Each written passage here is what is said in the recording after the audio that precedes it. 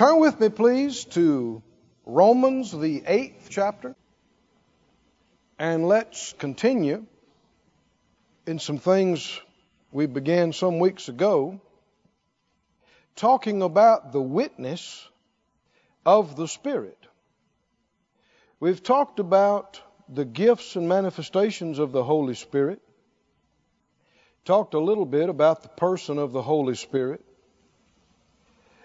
What we're dealing with is one of the biggest things that distinguish religious folks from people who really know Him and walk with Him. Do you believe God is real? He is. And His Spirit, whom He has sent to indwell us and to be our guide and our teacher, is real. In 14:16 of John, Jesus said, I'll pray the Father, He shall give you another comforter, that He may abide with you forever. While Jesus was with the disciples, He was their comforter, and He's leaving, and they're upset because He told them He's leaving, but He's encouraging them that they're not going to be alone, and we're not going to be alone. We're going to have a comforter, even the Spirit of truth, whom the world cannot receive, because it seeth Him not, neither knoweth Him, but you know Him, for He dwells with you and shall be in you. Believers have the Spirit the world does not have. And this is not fantasy, this is not imaginary, this is very real. And God is a God who reveals Himself. He's also a God who hides Himself. He does not reveal Himself to people who don't believe in Him. You know, He talked about this in John, where He told the disciples that if anybody loves Him, they will keep His words, and He will come to them and manifest Himself to them. And one of the disciples said, Lord, how are you going to manifest yourself to us, but not to the world? How are you going to do that? Well, the key is, he's basically said the same thing again. If somebody doesn't love me, then they're not going to keep my words. But if somebody does love me, then they will do what I say. If you are doing what He says, you must believe He's real. That's right. Yes. Right? And see, there are folks that don't believe God is real, so they have no respect for the Bible. They got no intention of doing anything it says. So to them, it's like there is no God. That's right. And God's not revealing Himself to them. And people get all, disrespectful, and they say, well, God, if you're real, then prove yourself to me. In other words, show me and I'll believe. Well, you're not Him, and so you can't set it up the way you want to. He said believe, and He'd show you something. That's right. Right? That's how it works. And so if you refuse to, you won't experience things, and it won't be His fault. It won't be because He's not real. In the 16th chapter of John, verse 13, He said, when He, the Spirit of truth, is come, He will guide you into all truth. Somebody say, He guides me. He'll not speak of Himself, but whatever He shall hear, that shall He speak. He will show you things to come. Say it out loud. He shows me things to come. He'll glorify me, for He shall receive of mine, and shall show it to you. All things the Father has are mine. Therefore said I, that He shall take of mine, and shall show it unto you. So He'll teach us. He'll guide us. He'll show us things to come. And in Romans, we get insight into how He communicates with us, how He shows us these things. Romans 8, are you still holding that? Romans 8 and 14. It says, for as many as are led by the Spirit of God, they are the sons of God. For you've not received the spirit of bondage again to fear, but you have received the spirit of adoption, whereby we cry, Abba, Father. The Spirit itself, or as most translations say, Himself, bears witness with our spirit that we are the children of God. The Spirit of God does what? Bears witness with what part of our being? Bears witness with our spirit that we are the children of God. He lets us know by bearing witness with our spirit that we are the children of God. How many in here tonight could say that you are convinced that you are a child of God? Amen. How do you know that? How do you know that? Is it more than just a guess? How many have a persuasion, you're not struggling with it, you're settled about it? That I am a child of God. I am. I am. How could you know? Based upon what? Well, somebody else is inside you. And He bears witness with your spirit that you are a child of God. Now, if He can let you know you're a child of God, He could let you know something else. Couldn't He? He is communicating with you. Now, it's not verbal per se. It's not audible necessarily. It's not emotional. It's not physical. It is spiritual. Spiritual. And this is something I want us to get into some more detail tonight. Identifying the witness of the Spirit. You know, anytime you talk about hearing from the Lord, you'll see some eyebrows raised. Right? And there are a whole lot of groups and churches and denominations and folks that just think it's absurd that somebody imagined that they heard from God. And then, of course, there are all kind of folks that are non-believers. They think it's bizarre. Either you're just making stuff up and lying, or you're crazy. You're hearing voices. You need help. But this whole book is a record of people who heard from God. Isn't it? It is.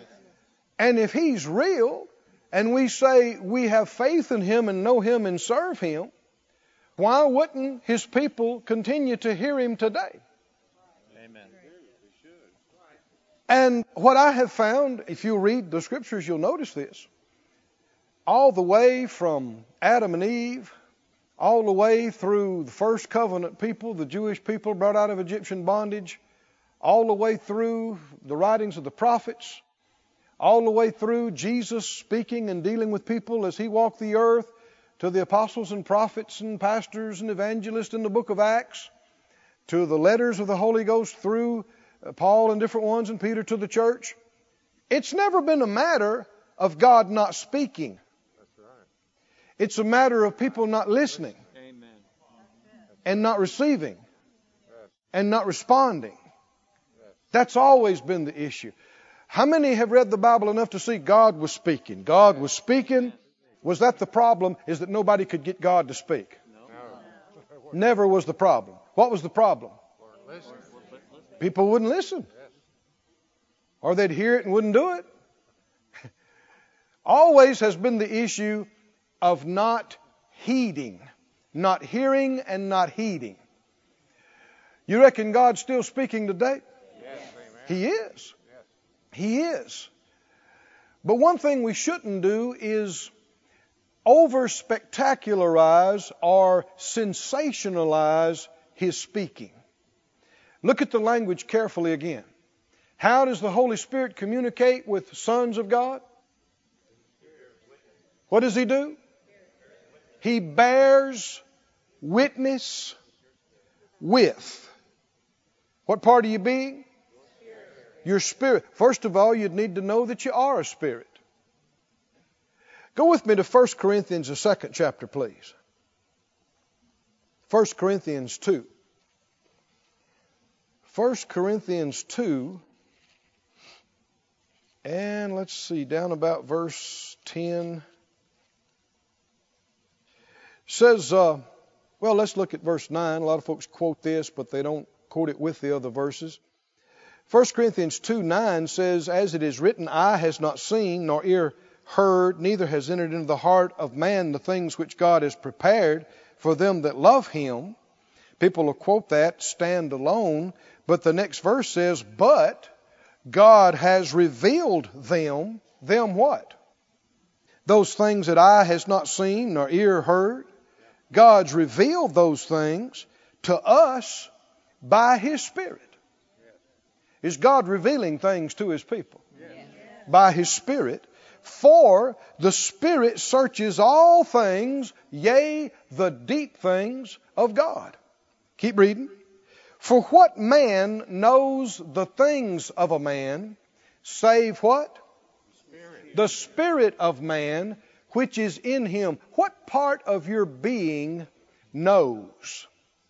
The Spirit. It's not your mind. Your mind processes information.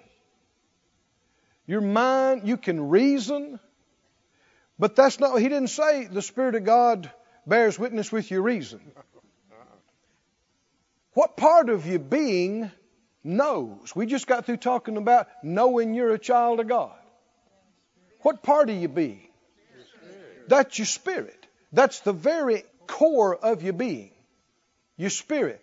What man knows the things of a man save the Spirit of man which is in him? Even so the things of God knows no man but the Spirit of God. And we got the Spirit of God in our spirit. He knows everything. We don't. But He does. And He can let us know something He knows because He's already in us. And it's not something that would have come to us through reasoning or through our eyes or our ears or through our emotions or our feelings. It's something that came to us from Him and we just know it. It's an inner witness. It's an inner knowing. And this is how every child of God can and should be led day in, day out. I don't know about you, but I grew up around church. But I was a young man before I found out that I was a spirit, and the Spirit of God would bear witness with my spirit, and I was supposed to pay attention to that. People would talk mysteriously about somebody having hunch, or something came up and somebody said, I knew I shouldn't have done that, or I knew we should have done this. And so the question is, if you knew it, why didn't you do it? Right? And the answer is, people have not been taught to pay attention to these things.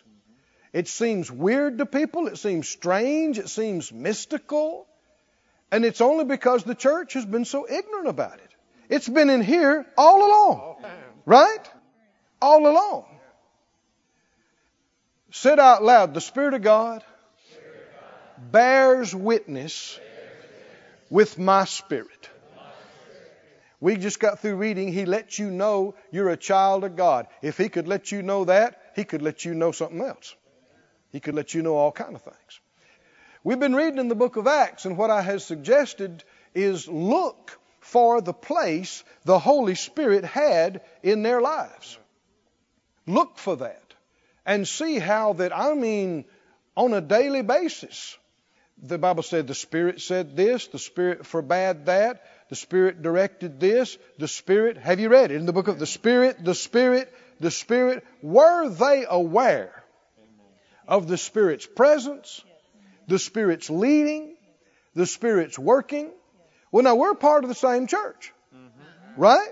Same new birth, same Jesus, same gospel, same Holy Spirit. Should we be aware of the Holy Spirit's leading? Go with me to the book of Luke, please, and then we're going to come into the book of Acts. Now, You know, God used the same man to pen Luke as Acts, didn't he? And so that you'll see some of the same emphasis on these things. In Luke chapter 1, I want you to begin to notice a phrase that describes this witness. In Luke 1 and verse 1, he said, "For as much as many have taken in hand to set forth in an order a declaration of those things which are most surely believed among us, even as they delivered them unto us, which from the beginning were eyewitnesses and ministers of the word, it seemed good to me also, having had perfect understanding of all things from the very first, to write unto thee in order, most excellent Theophilus, that you might know the certainty of those things wherein you've been instructed." And verse 5, he starts telling the story. There was in the days of Herod. But in these first 4 verses, he gives us an insight into why he's writing this and how he came to write it. If Dr. Luke, he's a physician, if Dr. Luke was here tonight, how many know Dr. Luke's still alive? You meet him one day, I suppose. If he was here tonight in Sarasota, and you said, "Brother Dr. Luke, why did you write the gospel account of Luke?" Because, man, it's wonderful. I get fed off of it. It has changed my life and the lives of billions for generations. How did you know you were supposed to write it? He'd say, "Well, I told you." Right there in the first few verses. Why? Why? Because it seemed good to do it. Now, this is pretty heavy-duty kingdom business, writing a gospel. Don't you think? This is part of the kingdom. This affects the kingdom. This affects generations to come. And you'd have to add to the scriptures to say that Luke heard a voice, that he had a vision, that an angel came to him and said anything. No. Why did he write the gospel account of Luke? It seemed good. It what? It seemed good to write it. And that's why he wrote it. Because it seemed good. What if he hadn't written it? This is a huge part of our Bible, isn't it? And also, you know, the book of Acts. Let's back up right now. It what? Seemed good. Where is your seamer? Where's your seamer? When you say it seems like, it seems good too. It doesn't seem good. Where's your seamer? Is he talking about reasoning something out? Logic? Is he talking about emotional? No. Seemed good. Where's your seamer? Where's your seamer? Said out loud, it seemed good. Skip on down to the 2nd chapter of Luke. And verse 25, I'm reading in the NIV. Luke 2:25, NIV says, "There was a man in Jerusalem called Simeon, who was righteous and devout. He was waiting for the consolation of Israel, and the Holy Spirit was upon him." Verse 26, "It had been revealed to him by the Spirit that he would not die before he had seen the Lord's Christ." How did he know it? He knew it. Why? It had been revealed. He just knew it because it had been revealed to him. Should we pay attention to these things? Amen. And verse 27, "Moved by the Spirit, he went to the temple courts when the parents brought in the child Jesus to do for him what the custom of the law required." Apparently, Simeon did not know Joseph and Mary, Did not know anything. All he knew is that the Lord told him, you're going to see my promise. You're going to see the Christ before you die. And how does he walk in just at the right time when Joseph and Mary are presenting Jesus and offering the sacrifice there in the temple? He just happens to walk in at the right time. No. He was led. How was he led? Let's back him up a little bit. Where was he 2 hours before? Where was he? Maybe he was having a coffee and a bagel. I don't know. Where was he? Something was going on.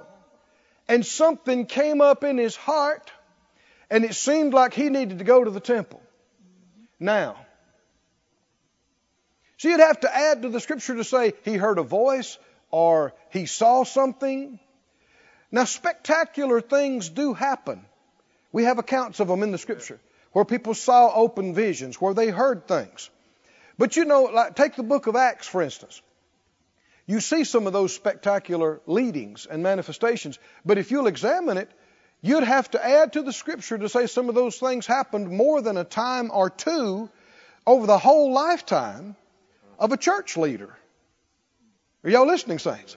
Now, it sounds like it's happening all the time, and it was, but it's different people in different places, sometimes 10, 20 years apart, all over the church. And yet, this that we're talking about right now, this witness, this seems like this belongs to every believer every day of the week. Come on, are you listening, saints? Don't try to hear voices.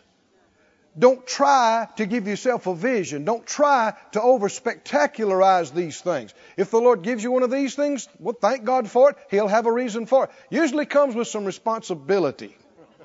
Shouldn't say usually. Always comes with some responsibility. But what we should be doing is paying close attention to this witness inside. And this seems like and seems good. And notice, while he's doing that, the Bible, other translations say the Spirit led him to the temple. He was prompted by the Spirit. One says directed by the Spirit.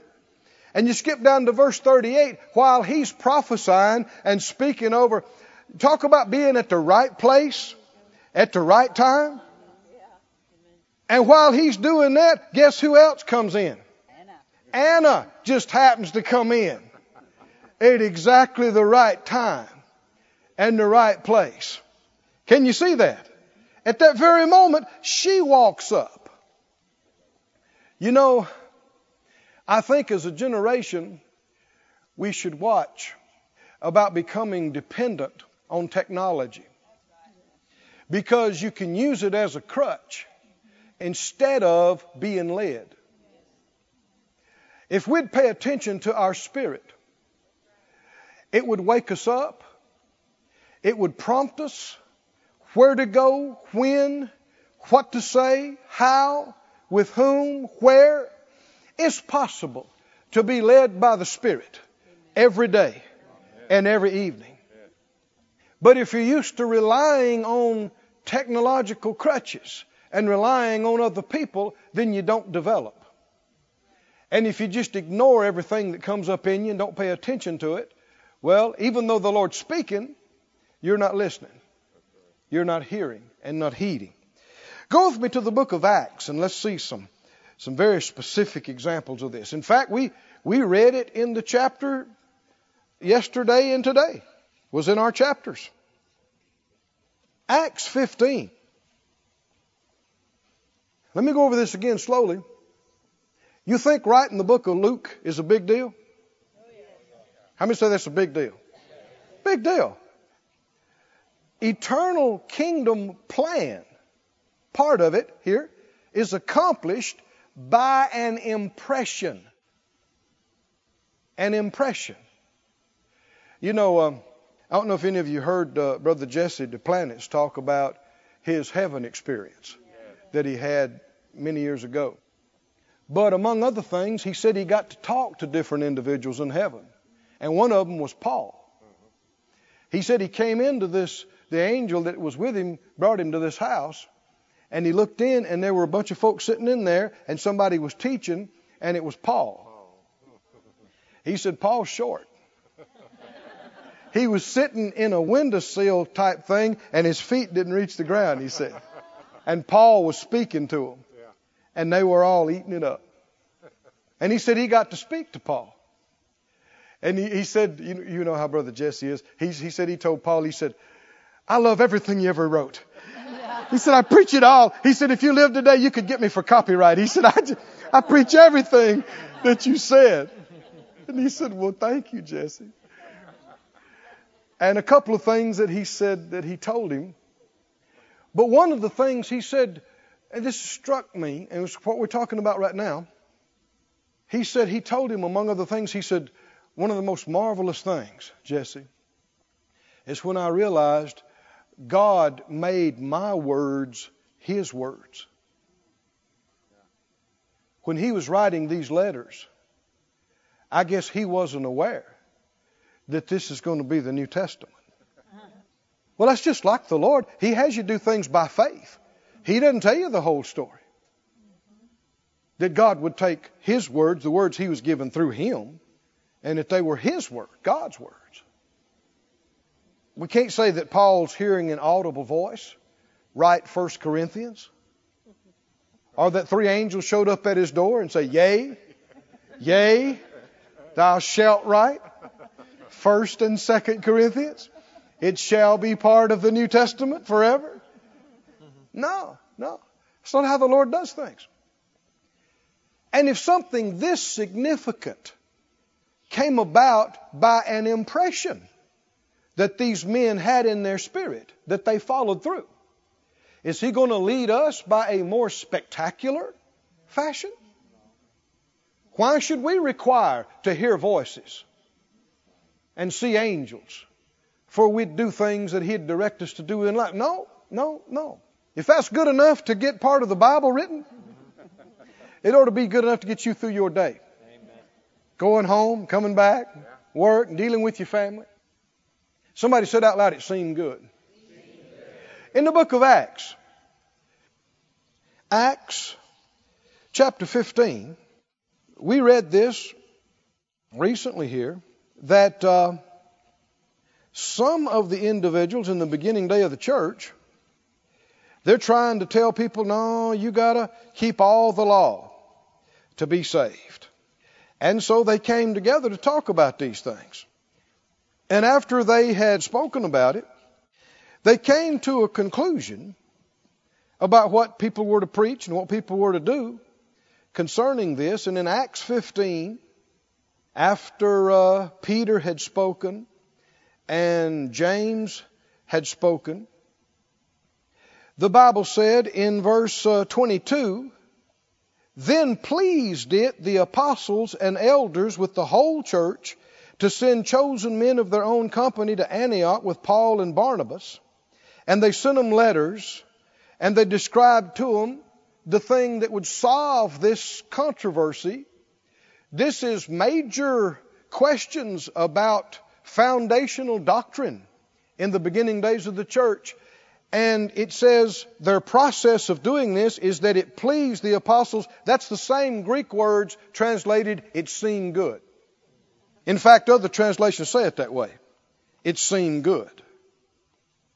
It seemed good to the apostles and elders. Now, some of your modern translations, this and other verses, they stray from the text.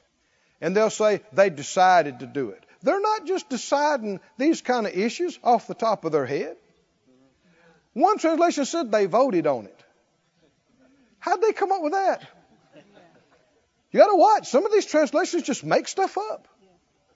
No, this is talking about what we see through the whole book of Acts. The Holy Spirit's virtually on every page, isn't He? Leading and guiding and directing, but it's not through a spectacular, sensational fashion. It just, when they heard what Peter said and they heard what James said, everybody, it seemed good. It bore witness with their spirit. They thought, yeah, that's right. That's right. We're not supposed to tell everybody to keep the law. And this is what we're supposed to do. Keep reading. Verse 23. So they wrote the letters. Verse 24. And they told them, some people went out and said some things that we didn't authorize them to say. Verse 25. And what? It seemed good to us, being assembled with one accord, to send these chosen men to you. Verse 26. And what kind of men they are. Verse 27. And we've sent also Judas and Silas. They're going to tell you the same things by mouth. Verse 28. For what? For what? For it seemed good to the Holy Ghost and to us. This is a perfect description of what we read in our text. The Spirit of God bears witness with our spirit. The language there in the Greek is co-witness. Witnessing with, additional witness. The Holy Ghost witnessed during their meeting, and they were aware of His presence and witness, and it seemed good to them because it seemed good to Him. Yes. And this is how doctrinal matters were settled. They did not appoint a committee. They did not vote. Are y'all with me, saints? Amen. The leaders and the people were spiritual enough to discern when the Spirit of God was witnessing something. Oh, friend, here's where leadership is vitally important. So important. In Peter, Paul referred to this too, about individuals who were pastors. It said, over which the Holy Ghost has made you overseers. You can't make yourself a pastor. A school or university can't make you a pastor. Your kinfolks can't make you a pastor or a leader.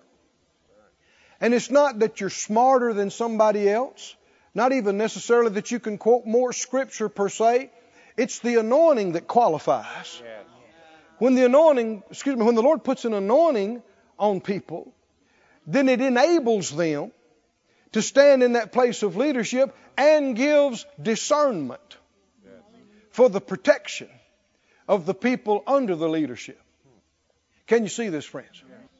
I mean, these guys were in an uproar about this doctrinal controversy. They were already choosing sides. And even though Paul and Barnabas got up and told their side, it didn't settle it. And a lot of the folks were saying, oh, no, you got to do this and you got to keep all the law and all the, and others, Paul and some of the guys were saying, no, you don't. No, you don't. And they're saying, yes, you do. And this is just turning into a big uproar. And Peter gets up. Peter gets up and says, now you all know that not long ago, the Lord chose me to preach to the Gentiles and the Holy Ghost fell. And you know how that happened. And you know He gave them the Holy Ghost and they didn't know one thing in the world about the law. And He didn't require anything of them, gave them the same Holy Ghost He gave us. And while all the leaders were listening, they're thinking, that's right. That's right. Come on, can you hear what's going on here? The Holy Ghost is witnessing through Peter, and the people have the same Spirit in them, and they're going, that's right. That's right. And then James got up behind Peter and said, that's right. And he started quoting Scripture about how God was going to take to Himself a people out of the Gentiles. And when those two got through talking, everybody said, that's right. And it seemed good to the Holy Ghost. And the controversy was over. When you got spiritual anointed people at the helm, that's how things can happen. Amen. Instead of fighting and splitting and all kind of problems for decades. Leadership is not to be lording it over the people, but you lead by example. But much of the church is not deriving the full benefit of their leadership because they're not giving it the place in their life. It's supposed to be for protection. It's supposed to be for help. Much of the church has been trained that pastors and leaders are pretty much just paid preachers to come do stuff for us. And if you don't like one, you can just fire them, get you another one, and just change them out every so often, whether you need to or not, just to shake things up. And as a result, You've got business people in charge of spiritual things that got no anointing and don't know what they're doing, and it's a mess. It's a mess. And things are not happening the way they're supposed to. But how were these leaders? How did they come to this conclusion? How did they squelch what the devil was trying to stir up and cause strife about? It seemed good. Seemed good to Peter. Seemed good to James. When they shared it, it seemed good to the other leaders. They all got the same Holy Ghost, right? And it stopped it. Somebody say it seemed good. It seemed good. Verse 28, it seemed good to the Holy Ghost and to us to lay upon you no greater burden than these necessary things. And they described them. And it just solved the whole problem. Now skip on down to the end of the chapter, Acts 15, verse 36. After those days, Paul said to Barnabas, let's go again and visit our brethren in every city where we've preached the Word of God and see how they're doing. Let's go back around our trek that we made.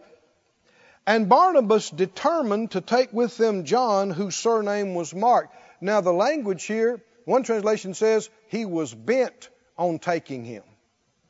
And this is one of his relatives. But Paul thought not good. How many know there's different language between bent on it and I don't think it's good? He thought not good to take him with him, who departed from them from Pamphylia and went not with them to the work. You know, Mark got homesick, missed Mama's cooking and some other stuff, and he just left in the middle of a crusade, left in the middle of a missionary trip. And Paul said, I don't think I want to take him on this one. And Barnabas said, no, we're taking him. Paul said, no, I don't think we should. I don't think he's grown up enough yet. I don't think he's ready. And Barnabas said, no, I said he's going. And the contention was so sharp that they separated. And so Barnabas took Mark and sailed to Cyprus. And Paul chose Silas and departed. Now hold on. Did you notice why Silas is there? This is not where he lives. How come Silas is so handy for Paul to pick him up and say, let's go? They were sent with them on this mission to preach to the churches. But back up to verse 32. Judas and Silas, being prophets themselves, exhorted the brethren with many words and confirmed them. And after they'd tarried their space, they were let go in peace from the brethren unto the apostles. They did their job. They were done. You can go back home. Notwithstanding, it pleased Silas to abide there still. Can you guess what same Greek words are there? It seemed good. The Young's literal translation says it like that. It seemed good to Silas to remain there still. Now, how could he have known that Barnabas and Saul are about to separate and that Paul's going to need somebody to go with him on his next trip, and he just happens to still be in town and ready to go? His buddy's already left and gone back home. His job's done. He's running up hotel bills and restaurant bills, whatever he's doing. He's not home. Right? Why is he still there? Seemed good. Because it just seemed like he's not ready to go. It just seemed like he should stay a while. Yeah. The other guy that was with him, he said, well, you ready to go? Let's go. He said, no, I'm going to stay a while longer. Why? We're done, aren't we? Yeah, I think we're done. Well, let's go. Let's go to the house. I'm ready to sleep in my own bed. Let's go. He said, no, I'm going to stay a while. It seemed like I ought to stay a while. Now, apparently, when you see how many times this is used in one chapter, this apparently was not a foreign phrase to New Testament saints. And maybe they were spiritual enough they didn't have to try to explain everything to everybody all the time. Why are you staying? Just seems like I ought to. If you're going to live by faith and walk by faith, you have to operate this way. It's hard on your head. It's hard on your schedule. It's hard on your friends. A lot of times they won't understand. Why? Why are you staying? Because they want a reason.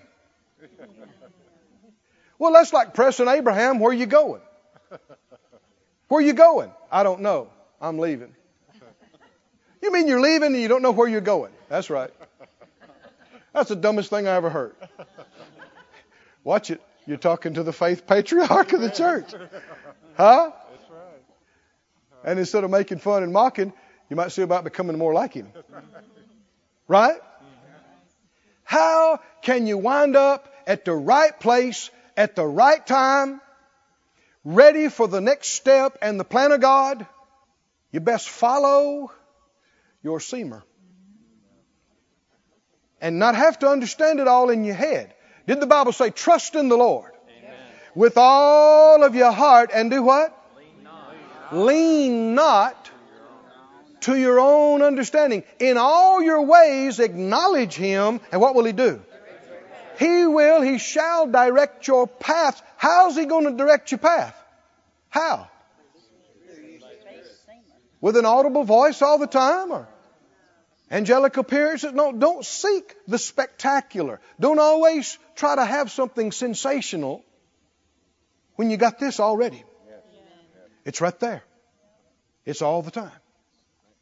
So many times if folks would just get quiet and just think about it. Okay, do I do this or do I do that? Get by yourself. Turn off all your stuff. All your stuff. I said all your stuff.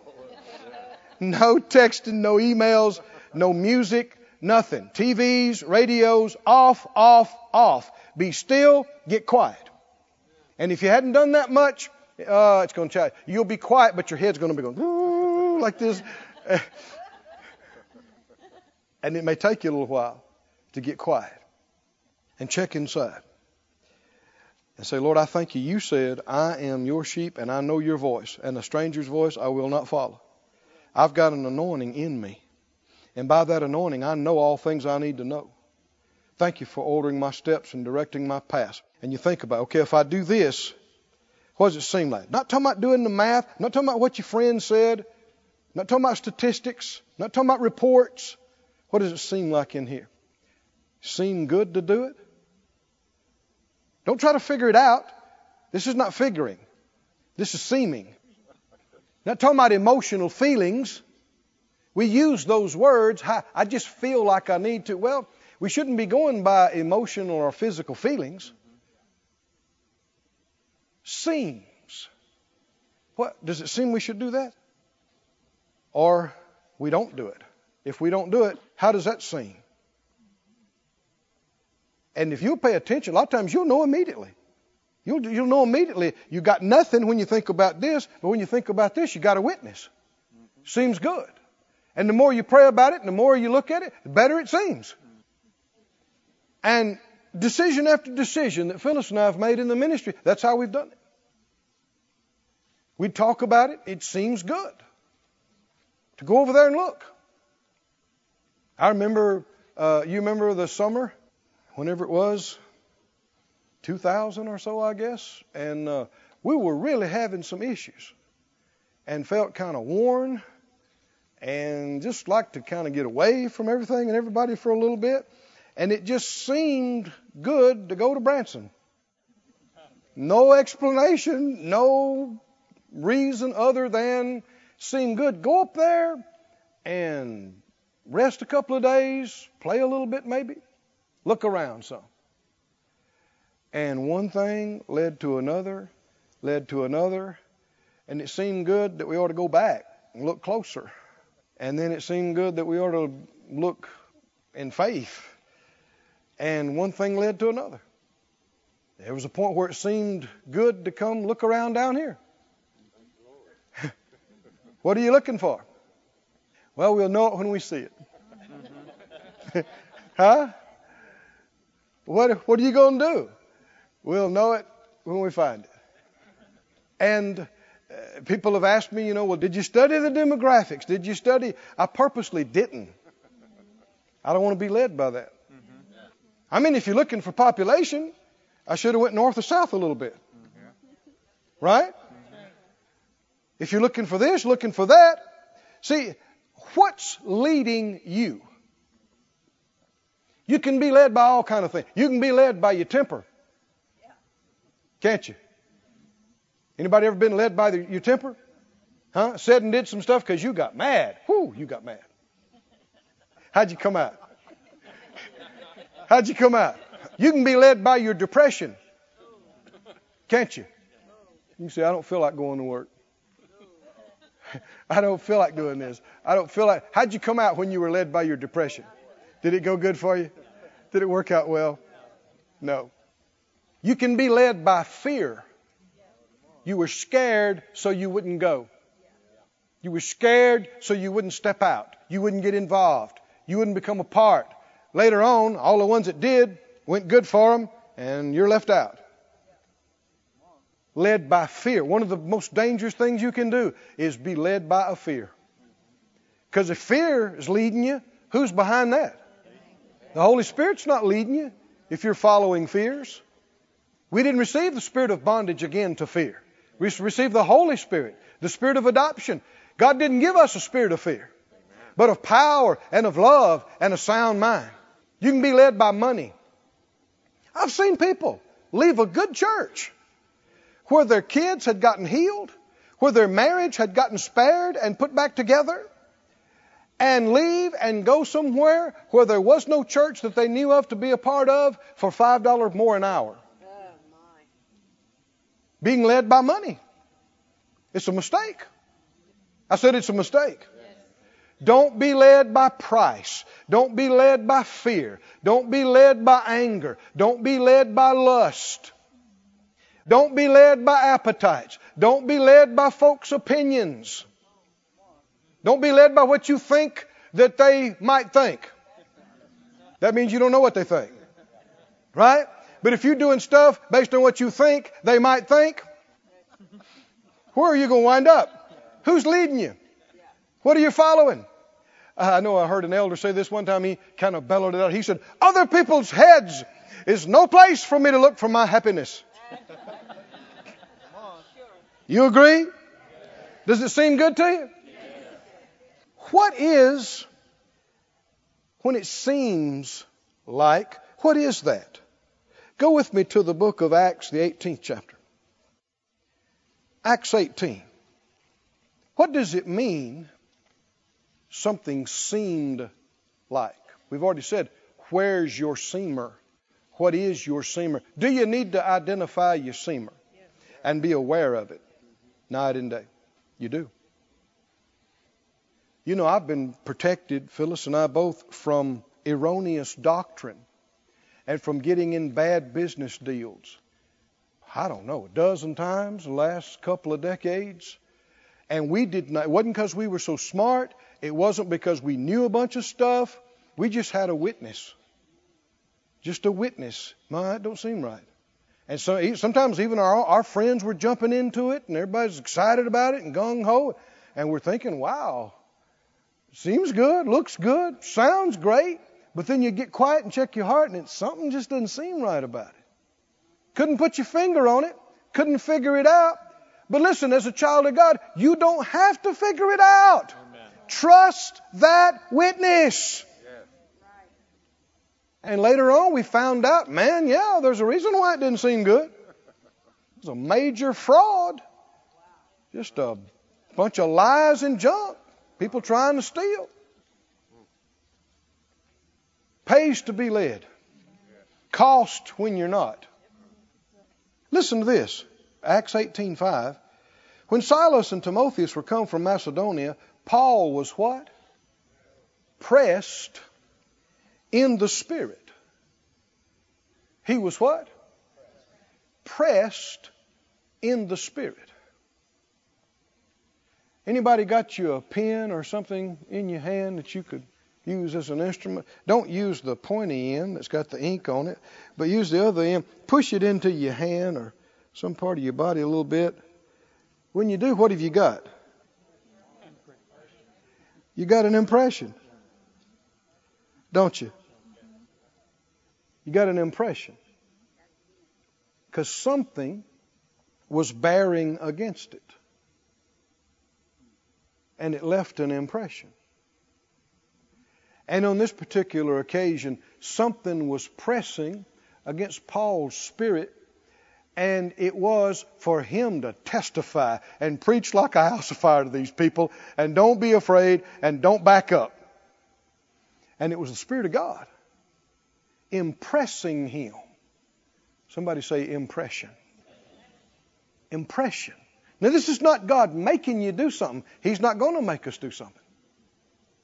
But it's very real.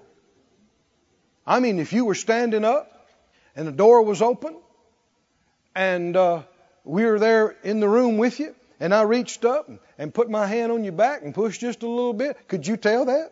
Yeah. Could you tell if that was somebody? And you feel the impression of my hand nudging you to go through that door? This is not physical, it's not mental, it's not emotional, but it's real. It's spirit. A spiritual impression. Now, something we need to know about impressions is that you can put your own interpretations on them. And you can add stuff to them that the Lord never said and come to some wrong conclusions. Let me show you an example. In the book of Acts, notice how many of these are in Acts? 21st chapter. Go over there, please. Acts 21. Acts 21 and verse 1. It came to pass that after we had gotten from them and had launched, we came with a straight course into Coos. The day following into Rhodes, and from there to Patara, finding a ship, sailing over to Phoenicia, we went aboard and set forth. When we discovered Cyrus, left it on the left hand. You know, a big part of traveling ministry is traveling. Which is why you need to believe God for aspects of the ministry. If you do a lot of traveling, you need equipment to travel with. If you're stationary, you need equipment, buildings and stuff to do with. If you do both, you need both. Makes so much difference. It's not just getting there, but what shape you're in when you get there. When you're talking about spiritual ministry. And verse 4, finding disciples, we tarried there 7 days, and said, these disciples said to Paul through the Spirit that he should not go up to Jerusalem. They said this to Paul, how? Through the Spirit. So what would you deduce from that? Should he go to Jerusalem or not? Read the rest of it. Verse 5. When they had accomplished those days, they departed. They went out, knelt down and prayed. And eventually, verse 10, there came down from Judea a certain prophet. Now, these guys that said he shouldn't go up to Jerusalem, were they prophets? No, they were what? Disciples. We might say lay people. Believers. But here's a prophet. And he took Paul's girdle or his belt, and he tied his own hands and feet and said, thus saith the Holy Ghost, don't go to Jerusalem. Huh? No. Did he tell him not to go to Jerusalem? No. What did he tell him? The Jews at Jerusalem are going to bind the man that owns this girdle like this, and they're going to deliver him to the hands of the Gentiles. Did he say don't go? No. Now, he's not saying this through the Spirit. He said the Holy Ghost said. Different. Verse 12. And when we heard these things, both we and they of that place besought him not to go to Jerusalem. So the whole bunch chimed in and said, don't go, Paul. Why? Because he's on his way. He's headed there. And Paul said, What mean ye to weep and to break my heart? I'm ready not to be bound only, but to die at Jerusalem for the name of the Lord Jesus. And when he would not be persuaded, we ceased and said, well, just miss God then. Huh? No.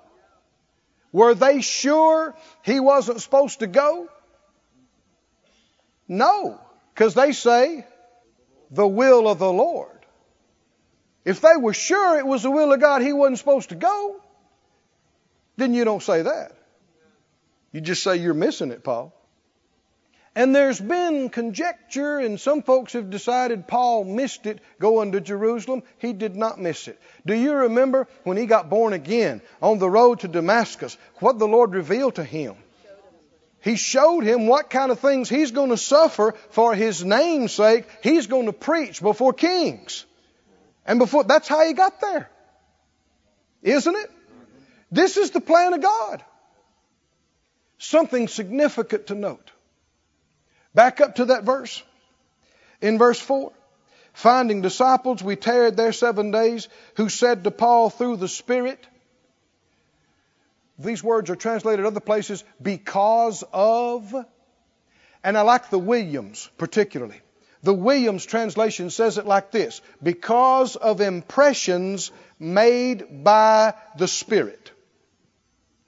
When they got together and they got to praying, these guys picked up in their spirit that Paul's going to have trouble when he gets to Jerusalem. And that was right. And so then they said, you're not supposed to go, Paul. And that was wrong.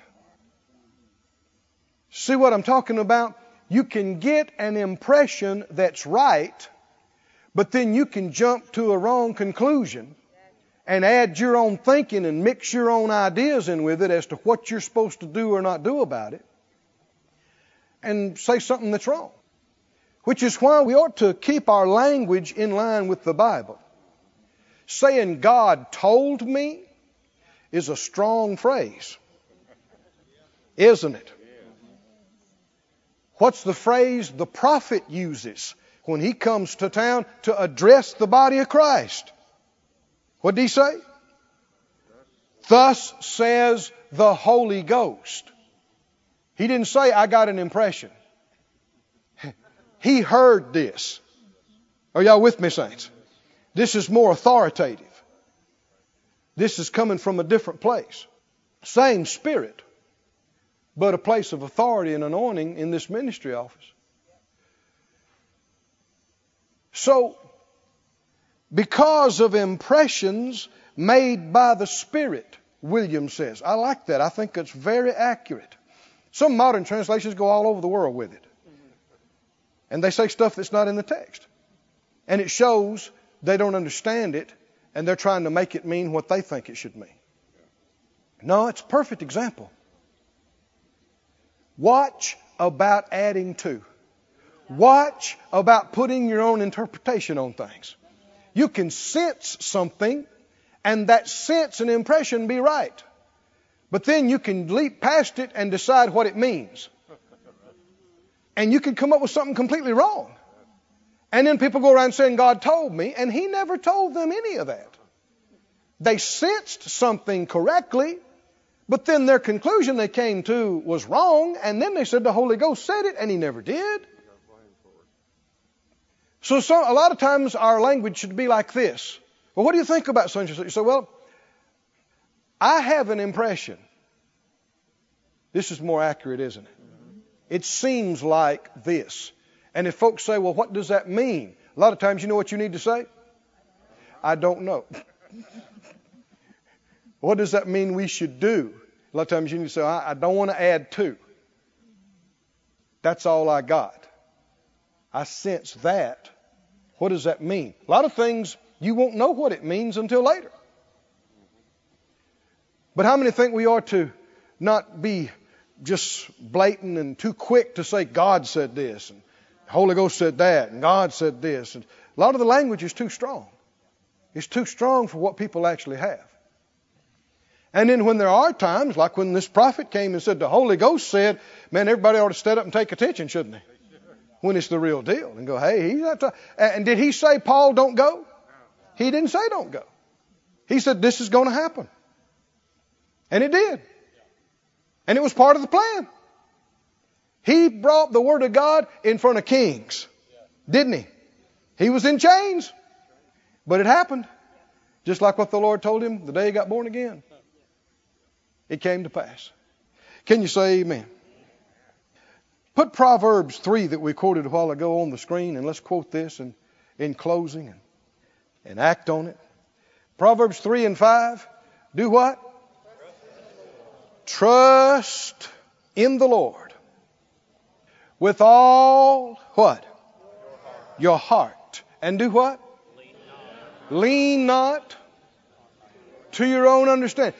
Can we learn to separate our understanding from where we're getting our impressions? That's what we must do, isn't it? People sometimes are taught their whole life through school and college and whatever. They're taught to develop their intellect, develop their reasoning, but they're not taught to develop their spirit. They're not taught to pay attention to the scenes and these impressions. Because when the Spirit of God's in you, He's going to let you know. And the more you seek Him and the more you wait on Him about stuff, it's just going to get like that impression we're talking about. It's just going to get firmer and firmer until it's just indelibly impressed upon you. And we've gotten to the place where we just knew we're supposed to start that church. We're supposed to have that meeting. We're supposed to sow that money into those people. Maybe you didn't know at first. It came up to you. It seemed good. The more you prayed about it, the better it seemed. You got to the point where you just know. And people say, well, what about this? And what's going to happen? I don't have to know all those answers. I just need to follow that. Don't I? And I've had sometimes people say, they try to tell me, well, man, that was a brilliant strategy. Wow. Man, you're smart. How in the world did you figure out that you do this and it was going to lead to that? That's amazing. And I looked at people and said, I didn't. And they don't believe you. Go, all right, you were just trying to. I said, no, really. I had no clue that was going to wind up from that. I just had an impression I should do that. And then it led to this. And then it led to that. And then it led to the other. How many believe if you'll follow the Lord, He will lead you out of the bad stuff, and He will lead you into the best places that you've ever been, and that you can wind up like Simon and Anna and others, and you just walk in and be at the right place at the right time. Hallelujah. And good things happen for you. Blessings, miracles, wonderful good things. This ministry has been brought to you today free of charge by the partners of More Life Ministries and Faith Life Church. If you would like to help send this word to others at no charge, you can become a word sender today. For more information, visit our website at morelife.org.